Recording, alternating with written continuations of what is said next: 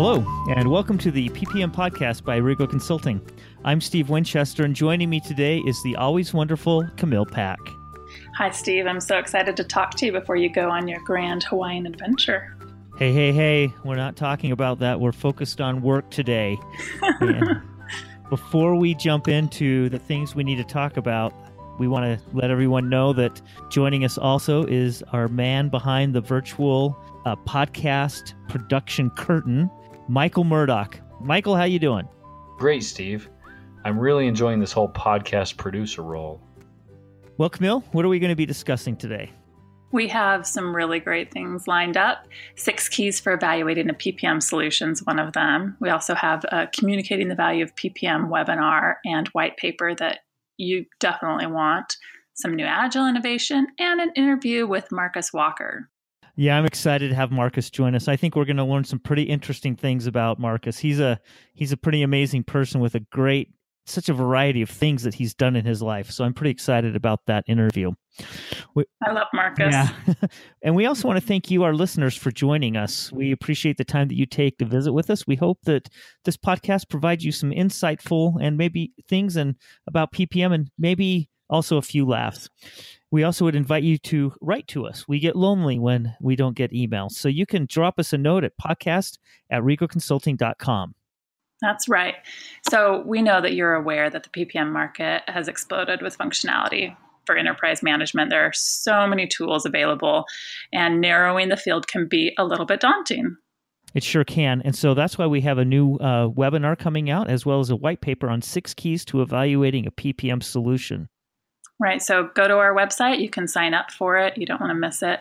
It can help you figure out how to get the most return on your investment, how to squeeze the most value out of processes and functionalities, and make sure that your assets are lining up with your objectives. That's right. And, a lot of things we've learned from as we've done the white paper and everything is that other solutions and answers come in asking the right questions as well. So I think Jacob is going to take us through the kind of questions you want to ask to make sure you're getting a good view of what a PPM solution provider will bring to you. That's right. And in our last podcast, we were teasing you with the webinar with Jen Scarlato and Wes McCubry, Communicating the Value of PPM. We've held the webinar. It's available on demand, and it was fantastic. It sure was. Wes and Jen are just amazing, and they will take you through things like how they tackle things on how to identify what PPM can really do for you and the strategies you can use for effective promotion within your organization so that people see that you're doing good things and bringing success to the organization. Yeah, exactly. And the white paper that goes with it will also help you with getting small groups and the whole organization, as well as key individuals, execute on your vision, like catch the energy and the excitement about doing it. So that's available right now. You can go check it out. That's right. And we also have a new innovation around Agile, time tracking without time entry. It's a thing now, Camille. Tell us about it. So this came from doing an interface integrating Agile Central with CAPPM, or Clarity, as you might call it. And the client that we did the integration for is pulling user stories through their queue with the Kanban, as you may do. And we put a timer on it. And since there is a process set up that limits users to only one active story at a time, the timer is able to track time for these folks, and they don't have to bother with it. That is way cool. But what I'm really concerned about is there a regional difference? But is it Kanban or Kanban or Kanban? Oh my gosh, I read it so much and I never hear people say it aloud. Maybe we need folks to send us a note like we talked about to let us know how they say it. And just point out that I've humiliated myself for the whole world to hear. That's all right. I remember the day when I called zogging XOG. So. I remember that too.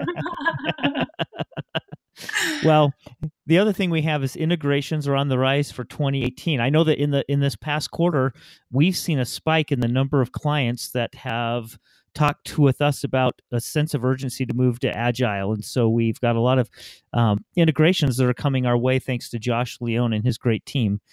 a big eye-opener for us was a major banking client that we have. We didn't think they'd make the shift for a few years, and they admitted Team Foundation Server isn't going to cut it for them anymore. So now they're acquiring Agile Central licenses, and we're really excited to help them with that move. Yeah, that's cool. Well, we've been through quite a bit. So what time is it, Camille? It's interview time today. Woohoo! As you know, we've got the incredible and inspiring Marcus Walker joining us. Hi, Marcus. We're so glad to have you with us. Hey, Marcus. Hi, guys. Thanks for having me on. It's a pleasure. So you're Rego's Director of ServiceNow Solution Architecture and Project Delivery, and you've got almost 20 years of technology management experience. But tell me if I got this right. Did you start off in electrical engineering once upon a time? I did. Funny story. I went to undergrad thinking that I would actually be a doctor. That was my goal my freshman year. But I disliked my freshman year biology class so much that I decided to switch to electrical engineering, and primarily because my roommate at the time was an electrical engineering major. And so, he inspired me to do a little research about, what my job prospects might be with that degree. And I said I couldn't do medicine at that point because I didn't like the biology and couldn't foresee doing that for the next 10, 15 years of my life. So I went down the double E path. That's great. That's quite the story. Well, we're glad that you made it to Rego Consulting.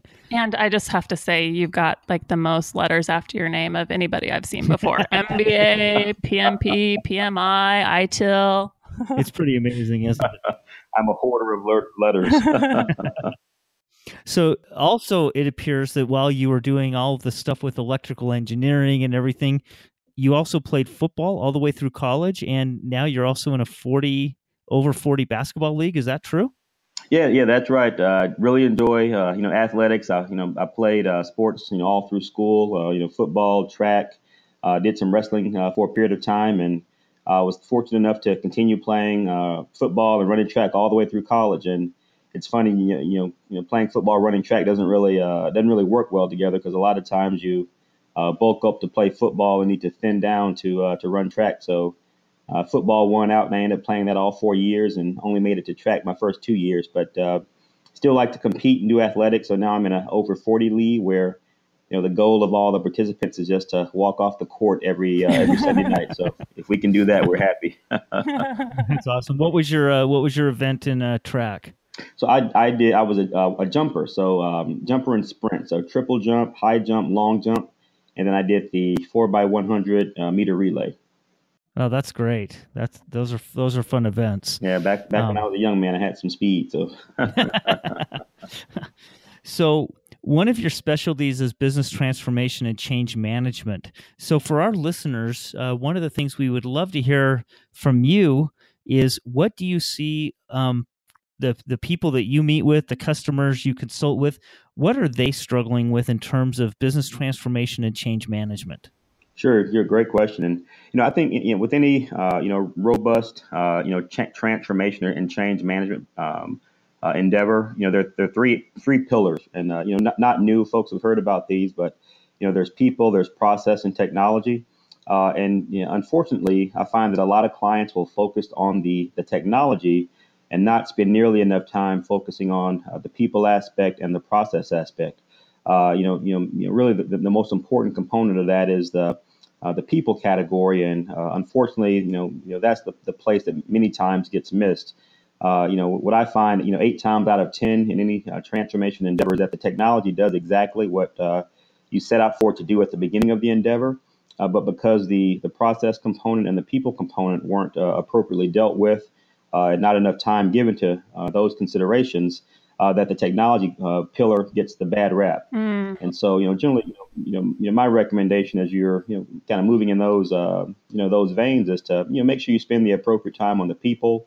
And that includes training. That includes, working through culture aspects, making sure people understand why the change is needed.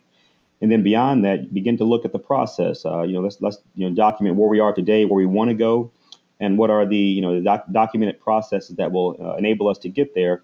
And then finally, once you've taken stock of those 2 points, really the technology, it becomes the easy part because the people are motivated and understand the reason for the change, and you've got good process to lead the way, and the technology is just the underpillar that can support the effort. That's great. Yeah. Yeah, that makes a lot of sense. Process is so important, and that people aspect, it's easy to overlook. Did you get your first really skill with that when you were doing your high school opera star role? I heard that you were in a high school opera. I just had to bring it up. Yes, I was. I did dip my toe into the acting pool just for a brief moment.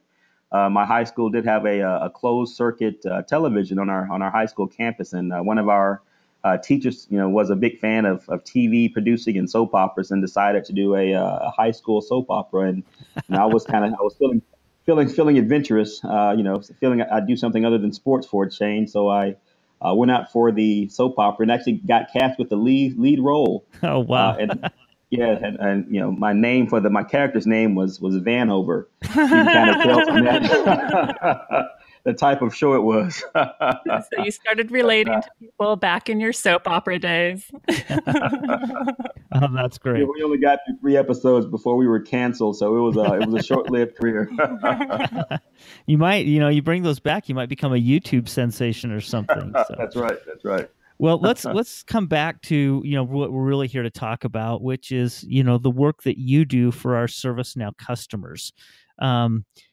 You've been involved with ServiceNow for a number of years. What are the things about the ServiceNow platform that really excite you? The thing that really excite me are the capability of the platform as a whole, and the capability and the potential benefits of having a single source of truth, a single system of record across the entire enterprise, as it relates not only to IT processes but also business processes. I think there's a tremendous opportunity to spearhead, like we've been talked about previously, really a digital transformation across the enterprise, and have a singular platform that can take on your process changes, your technology changes, your people changes, really across IT, marketing, finance, really across all of the various aspects of the business. And because it's a singular platform, the opportunities to gain intelligence on how an organization works, the various workflows that make the organization go, and have intelligence and to drive efficiency across those various connection points, I think is really, really exciting. And I love how ServiceNow continues to innovate. They continue to invest in multiple application suites across the platform. And really, they are hitting on something wonderful, and really the sky's the limit. So just really love their momentum and what they're doing with the platform. Yeah, it's a really exciting platform.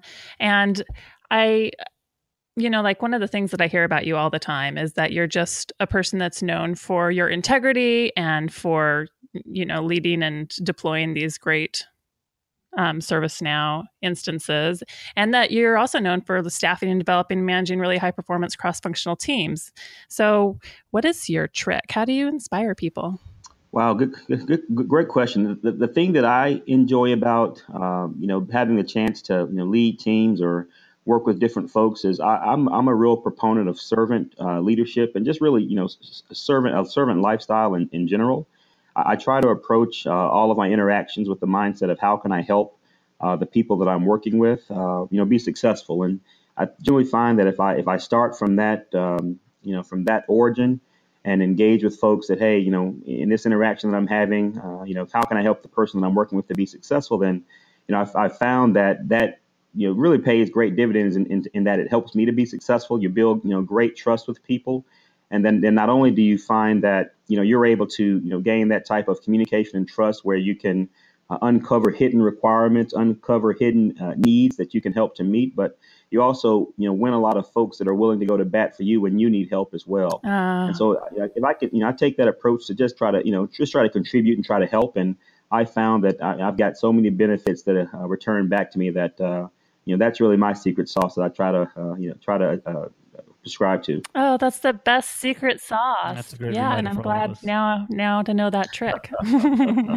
That's great. Well, Marcus, we know you're an incredibly busy and in-demand individual, so we really appreciate you taking a couple of minutes to visit with us today, to share some of your experiences, to share some of your approaches and outlooks on thing. And I think the next thing is maybe we'll decide to start a Rego Consulting soap opera. We'll make you the star. There you go. So I'll try for a role in that one as well. Thanks, it's been a lot of fun. Mark. Thank you so much for having me. All right. Goodbye. Bye-bye. That was an awesome interview, Camille. Now, as we wrap up, let's take a look at what's on our radar for our next podcast. So coming up soon, we're going to show you our action item responder. It allows... This thing is so cool. Yeah, it lets PPM users respond to action item requests directly in their email, so you don't have to log in to CAPPM. In fact, Josh Leone beta tested it while he was on a camping trip, if I remember correctly. And Rego has just been recognized for a new award. That's right, Camille. Rego was recognized as one of the top 10 project management solution providers for 2017.